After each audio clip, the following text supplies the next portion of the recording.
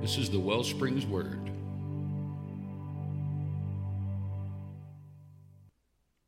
Hey, everybody, we're back now. Part 3, the final part of our conversation, is racism real? Now, I'm aware that even just that title, could be a triggering concept to some. Obviously, the question is not, does racism exist, right? Yes, racism exists.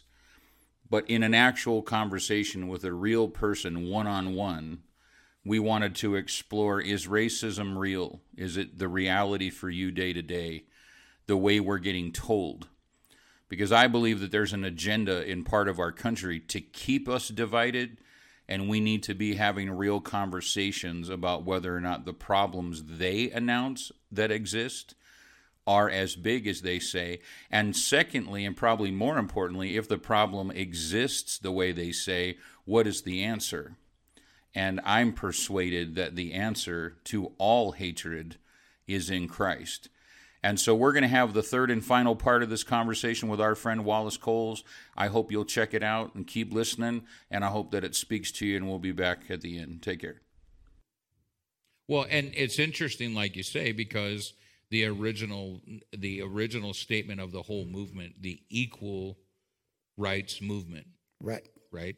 So, again, life experience for you personally, as you made your journey, as you went through school, as you went to college, as you did all these other things, did you feel like you had equal rights with the guy across the street who was white, or the guy across the other street who was Latino or whatever?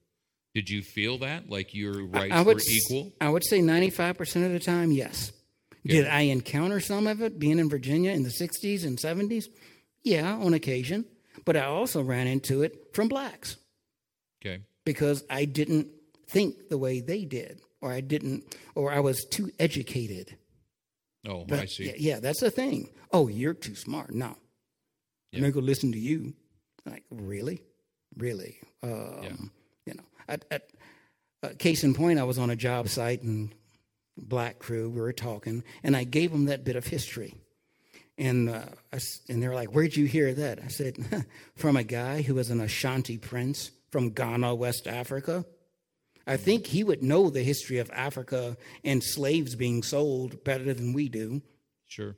Because his family used to do it. Yeah. No, man, he's just trying to keep us separated. Don't listen to him. I'm like, okay, so it goes against your narrative. Yeah. It goes against what they nebulous say. So instead of listening to the facts and going, maybe I need to rethink how I treat others, because I was a conquered people by another tribe, so how am I treating others? I should treat them the same. Yeah. Just give me that, like you said, equal rights, level playing field, equal. That doesn't mean I'm no better or you're worse, Yeah. Well, and it's fascinating because I don't know if you have noticed this, but when I read or listen to Martin Luther King Jr., his speeches and his sermons, the people that try to quote him now do not even hold a candle to what he was actually saying. No. Like his sermons and his speeches, to me, are some of the most powerful, concise, well thought out, and I'll use the word inspired words. I mean, yeah. I don't put anything on par with the scripture. The scripture's the scripture. Right. But dude, if there's anybody ever been worth quoting, Martin Luther King Jr., to me, I can't, would just be amazing to even just be around the guy for a little while. And then I see the caliber of person that quotes him now as if to say, like, well, I'm like him. And I look and I think, no, you're not anything like him. Right. And so it's like his legacy, I think, gets a little bit co-opted. Well, but before we're done, we have to deal with the faith piece, right? Right. And the faith piece is interesting to me because, and some of this I think you know, but a lot of people listening don't know. So I'm gonna insert a little piece of my own story on this. Okay, so my father, by all the definitions, was a bigot. Okay, he was a World War II veteran, volunteered, right? Didn't even wait to be drafted. The guy that turned old enough and volunteered before they could send him the card. And he had grown up in that whole thing. Now, oddly enough, and people that don't know any World War II history, if we start sharing stories, they look at me like, what, But my father actually had a much bigger problem with Asians than he did with blacks, because he was like, hey, Japan bombed us at Pearl Harbor. Why are we buying their VCRs? He had that whole thing going, that generation of people where he was really, and so my father, I would say, was not, now that I know the difference of the terms, my father was not a white supremacist. He did not believe that he was better than anybody because he was white. But he would have definitely qualified as a white separatist in the idea of like, you be you and that's fine, but I'm going to stay over here with my kind and you stay over there with your kind. Mm-hmm. And that was just his whole persona, right? Right. Hardworking guy, miner, welder, all that stuff. But he had that baggage with him. I mean, I grew up in the house listening all the time. Now, the funny thing about that is when I watch these shows and they talk about how racism is taught, right? Like a bigoted father raises bigoted children. Well, the funny thing about it, and I know, like I say, like right now, like Whoopi Goldberg would not believe me, but I'm just gonna go out on a limb. Honestly, it never caught. I was always puzzled by it. As a kid, I never understood it. I would watch him get frustrated, and I just didn't get it. For as much as he even tried to communicate it, like, this is a problem, and we're living in a town that was 50% white and 50% Hispanic. In my high school, there were 2 black kids, 2 out of the whole high school. I could tell you their names right now, but I didn't get their permission, so I'm not going to. I got along well with both of them, and one of them actually became one of my best friends, to my father's great, like, what? Why? Kind of thing. Yeah. But again, never treated him badly. I can honestly say I never saw my dad treat anybody, honestly, but I knew how he held it in his heart, that there was all of these different things, right? And so coming from that, I found that when I came to faith in Christ, it was like God pulling back a curtain on the beauty of the variety of the creation. Yeah. And then rather than seeing everybody who had more pigment or less than me as a different kind of person, like you were saying to earlier, you kept trying to jump to the end. You didn't know, but when you said earlier, we're just one race. Coming to faith in Christ for me was like God pulling back this curtain and going, look at this beautiful tapestry I made out of everybody. Yeah. And everybody has beauty and everybody has value. And I mean, it was almost immediate. Like, it wasn't because down at the little church I started going to when I came to Christ, they were teaching that. It was literally just my personal experience with the Holy Spirit was such that I started looking around and just being not at all like, wow, y'all are different. Right. Immediately, my heart was like, wow, this is cool. We're all in this together. And I bring things and you bring things and we all bring things and isn't this cool? Like, it was almost immediate like that for me. And so you came to faith in Christ. My understanding, you were in college. Yes. Right? Okay. So did you find that for you, was salvation have a healing effect like that in your life too? Because the reason I ask is because I have picked up on, as you make certain observations, that when you have seen racism or bigotry in the church, people listening to us can't see your face, but I'm looking at your face, and your face, you get this furrowed thing of like it made no sense to you Right. when you would see it. And that's also been my experience. Like, I just don't get, how do you be a follower of Christ and then have that in your heart? Like, for me, I don't understand it. And I don't even mean it from like a judgy place.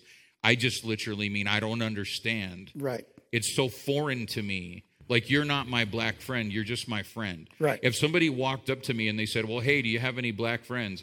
Honestly, they would catch me so off guard because I don't even quantify the relationships in my life by skin color. Right. I just don't. I would have to literally stop and like do a mental inventory and be like, well, I do have this one friend who's less white than the others. You know what I mean? Like, honestly, I just don't think like that. And I attribute that to Jesus. Okay. And what was your experience coming to Jesus with regard to that? Okay, so I came to Jesus in college. And even before that, I mean, before I was a Christian, I had a roommate, and I was laughing because here I am, not pigmentally challenged. And this guy's like 6'2", long blonde hair, white guy, and we're just hanging around, we're friends. And his friend comes up to visit from home who's Vietnamese. So the three of us are cruising around, black guy, Vietnamese, and guy looks like he should be the quarterback on the football team, just cruising. And people are trying to figure out, they're friends. They're all different flavors. And I was like, hey, we got Neapolitan going on here, man. And so even before Jesus got a hold of me, because my mom raised us, people are people are people. Okay. You have good people, bad people. They come in all flavors. Don't let the flavors throw you off from who the person is. Because you can have a person who's not of your clan, your people, your language, whatever, who will back you up to the hilt, and somebody who's your same color and everything else will stab you in the back. Let's be honest. People are people are people. Yeah. Get past the flavors. And so it does bother me when I see it in the church. Because, I'm reading the Bible, and it says, if you say you love God, but you can't love your brother who you can see, you can't say you love God. So when and in Virginia, that thing was still going on. So, and I've told people there were churches that are white church, black church, and they never get together. Someone's going to have to do a lot of explaining. Yeah. That's your brother. How couldn't you love him? Well, the culture was Jesus supersedes our culture. Supposed to. Right. He's supposed to.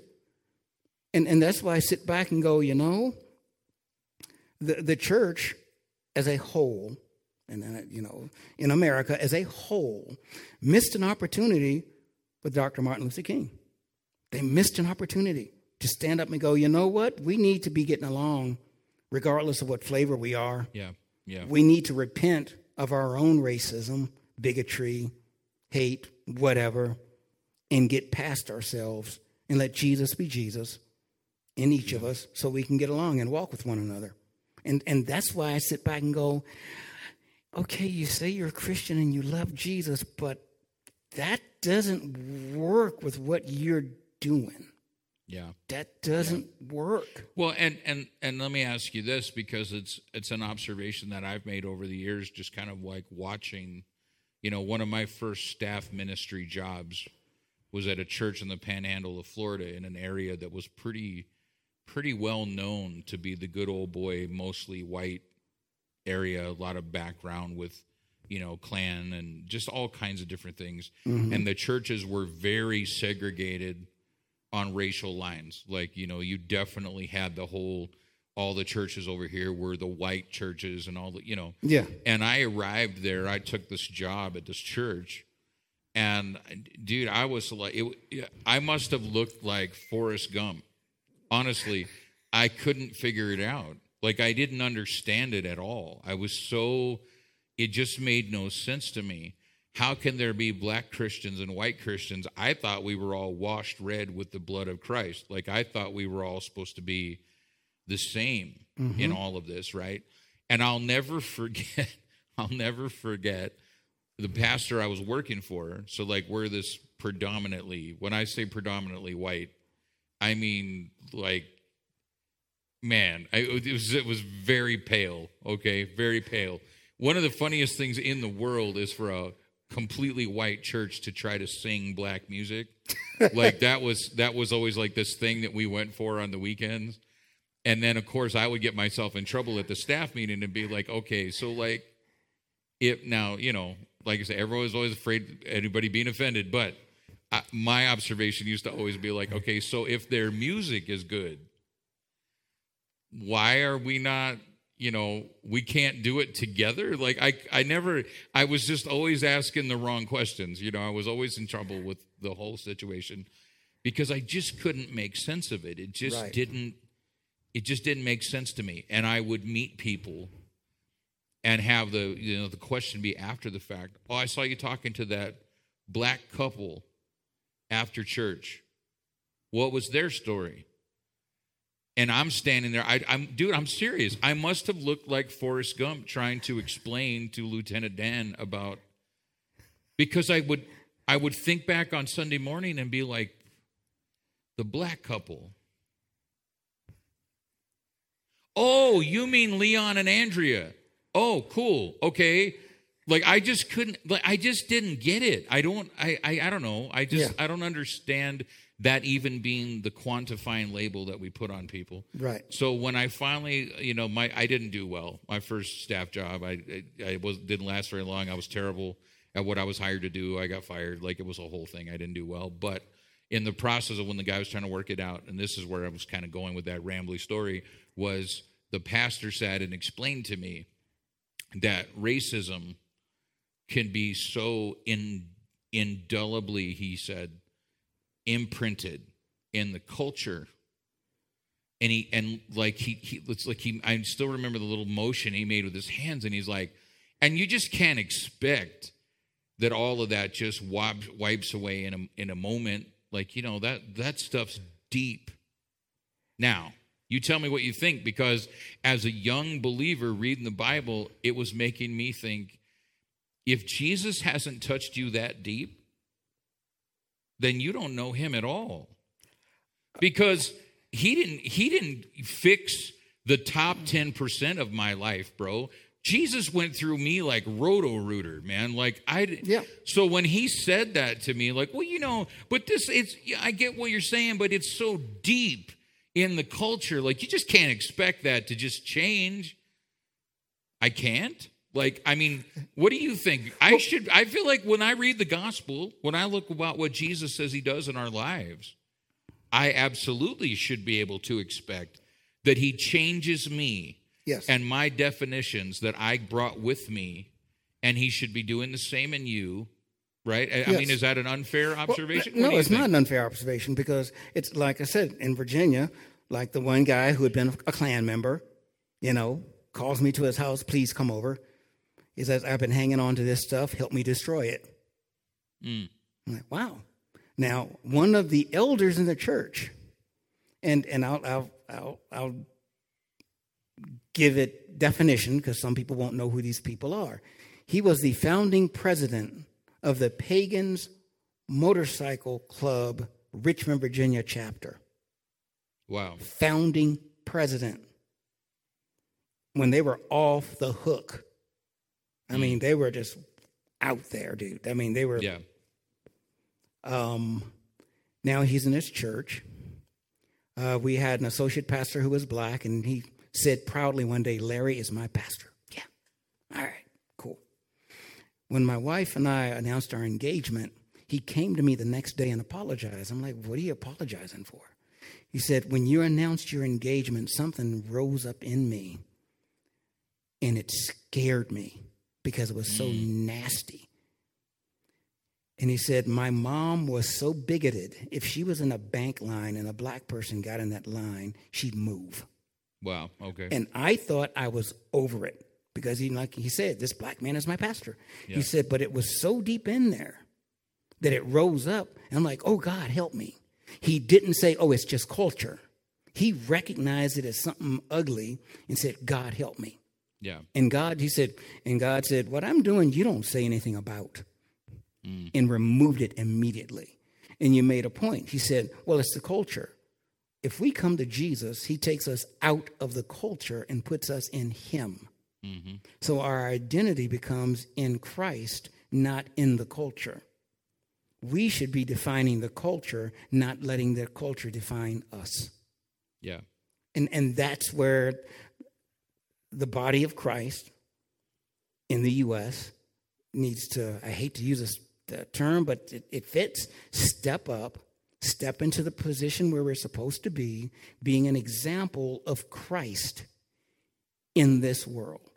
Yeah. Not religious stuff, just being who Christ is, showing Christ's likeness, the forgiveness, the love, the truth. We don't embrace tolerance and throw away truth. We sit by and go, Jesus loves you, but he doesn't like your stuff. Sure. So I'm going to love you, may not agree with you, and I'm going to help him. He's going to help me to love you because I don't. And that's the reality. And so we have to be not in the culture, not letting that culture define us. But when Jesus says, come here, you're mine now, and we say, yes, I surrender, I'm yours, then we become in Christ, not in the culture. Yeah. Yeah. Well, I'll tell you what, man, I've loved the conversation. I think it gives people so much to think about. I think that depending on where somebody's sitting, off the title, is racism real? Like they were writing me hateful email before they even listened to, the podcast, just based on that title. Yeah. And I hope you see now where I'm coming from in asking it is racism real as a political topic? Yes. Is racism real as some kind of cultural football to kick around to beat people up with? Yes. Yeah. But what I really wanted to know is, okay, great, they're saying all of that. 2023, again, as a black man in the whitest state, right? I mean, we're laughing, but it's just true. Demographically, as a black man in the whitest state with the most Republicans and the most MAGA Republicans, is racism real for you day to day? Is that your experience as you move around this state and work?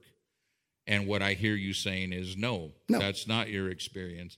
And I think more of that needs to be talked about, and that the conversation needs to be had, not as like a shouting down, but just as an actual conversation, right? Because I'm told, by them that my observations don't count. But at one point in my life, I made my living driving an 18-wheeler all over the country.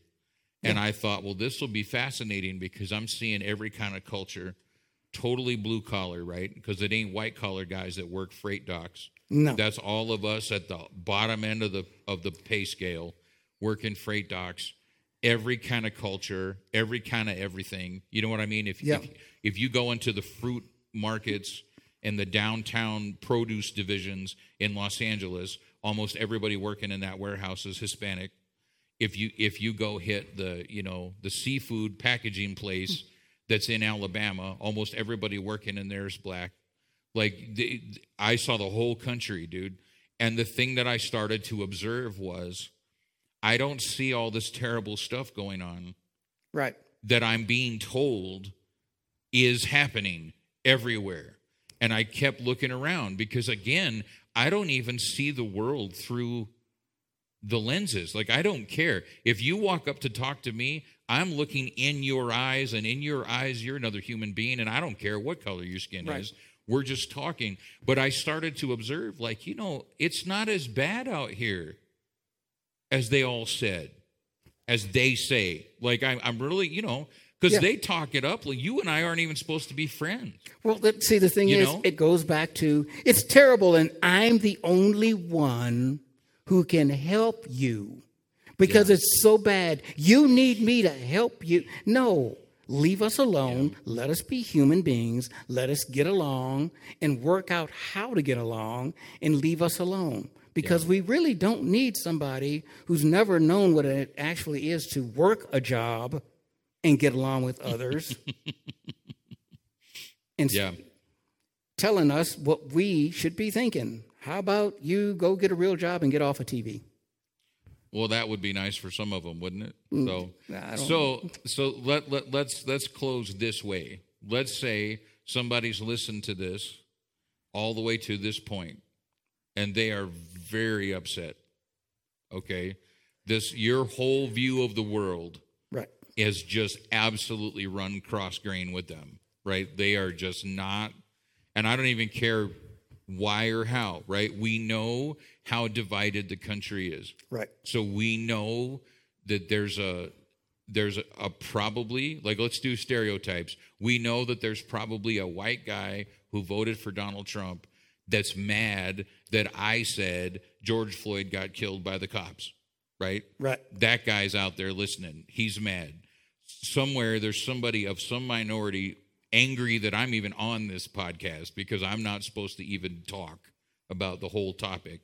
We know from what you said, there are people that are, have got names for the fact that you are conservative, educated, and black. Like those things together, right? We know that.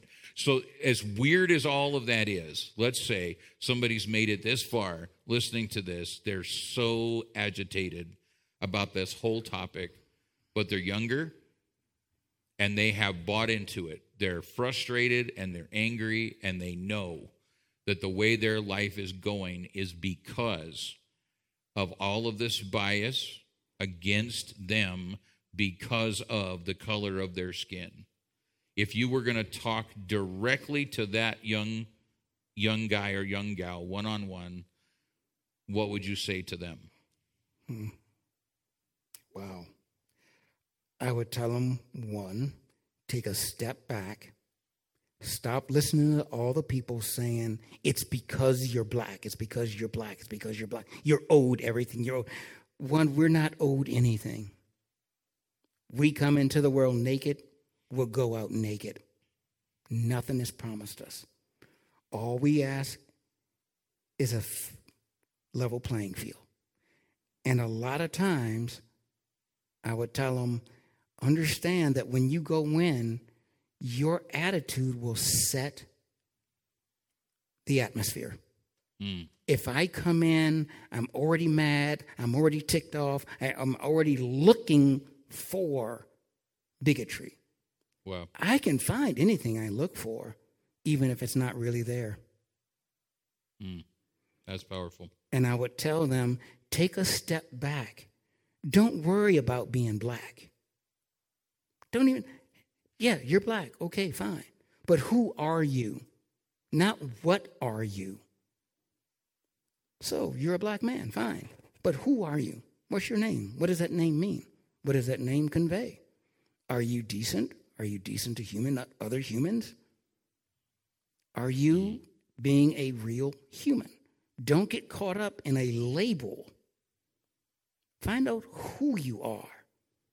Because the big they want to label you. If I can stick a label on you, I've got you defined. Whereas, as people, we learn, we change, hopefully we get better. I'm going to tell that person, take a step back. And I'd say start forgiving, because you're already picking up offenses that aren't even there. Wow. And years ago, especially if they're a Christian, if they are a Christian, the Lord's Prayer, we like to read it, but reading further, it says, as we forgive those who trespass against us. Later in there, Jesus says, if you don't forgive, I can't forgive you. And if there's no forgiveness for us, then there's only one place we're going to end up. And it ain't going to be at the feet of Jesus. Yeah. So I would tell them, take a step back. Don't let the they define you. Don't let the they tell you what to think. Take a step back. Find out who you are. I don't mean, I'm going to go find myself, but, take a step back and go, I need to start looking at people as people and not label them. Just let them be who they are. Yeah. Yeah. And that's a process. Well, and I love what you're saying about who you are versus what you are. Yeah. I had an amazing conversation with a young lady a few months back. Ran across her in my chaplaincy work that I was doing. We were talking about her future, and she said, well, hey, what other options do I have? I'm just white trash. Oof. Right? And I thought, how sad that you would think about yourself from that, right? Now, in the moment, I wasn't sitting around with you, so I didn't have that smooth articulation you just had. That I'm serious. That is beautiful. Who are you versus what are you? It took me a couple more minutes to get to it, talking to her, because that I love that. That is so great. But the sentiment was there, and I was trying to say, okay, wait a minute. So yeah, there might be a whole narrative out there that because your family is broke and because of where you're living in this town and which side of the tracks you're on and how your mom was, blah, blah, blah, that they look and they say, you are white trash. But the whole conversation became about that. Okay, but who are you? Never mind what they would say about your category. Who are you? And it was beautiful because a few minutes later, she's sitting there just sobbing because we're establishing, changing her name for purposes of something that's on the internet. We're establishing, who you are is Jennifer Smith. And who you are, she was a brilliant artist, bro. She was showing me where she would draw in her little notebook that she had. Mm-hmm. Amazing. I mean, amazing talent. And who she was, and I started trying, just helping her, like, okay, so somebody could tell you that you were white trash. Okay, they can say that if they want. But you get to decide who you are. And you've got to find that, because who you are is a blessing to everybody around you, not what they say about what you are. So I love that. I appreciate you sharing that. That is really powerful. Yes, sir. So, well, dude, this has been fun, man. Yeah. We'll see what kind of crazy feedback we might get here and there from whoever. Yeah. But hopefully, if you're listening to this, the conversation is meant to just spur the thought, the beauty of the kingdom of God and what Jesus has done and what God has created, and to appreciate what we see in other people rather than to try to label it and figure out how different it is from us, but to look and say, man, that's amazing who you are. And I think that if we could learn to talk to each other from that perspective, who you are versus what you are, that changes everything. So is racism real? I'm sure it is someplace, but does it have to be? No, it doesn't have to be anywhere. And I also appreciate you bringing back the term bigot. I think something really positive would come out of us just getting back to that. Yeah. You're just a bigot. And, even when you say the word now, there's probably, like I say, our younger crew, they're probably Googling, like, what does that even mean? Look it up. It'll help you out. So, well, God bless everybody. I hope you got something out of this, and stay tuned. If you haven't subscribed to the Wellsprings Word, make sure you do that so you don't miss anything that comes out. Keep living for Jesus and keep showing the goodness of God to everybody that you meet, and we'll be back soon. Take care.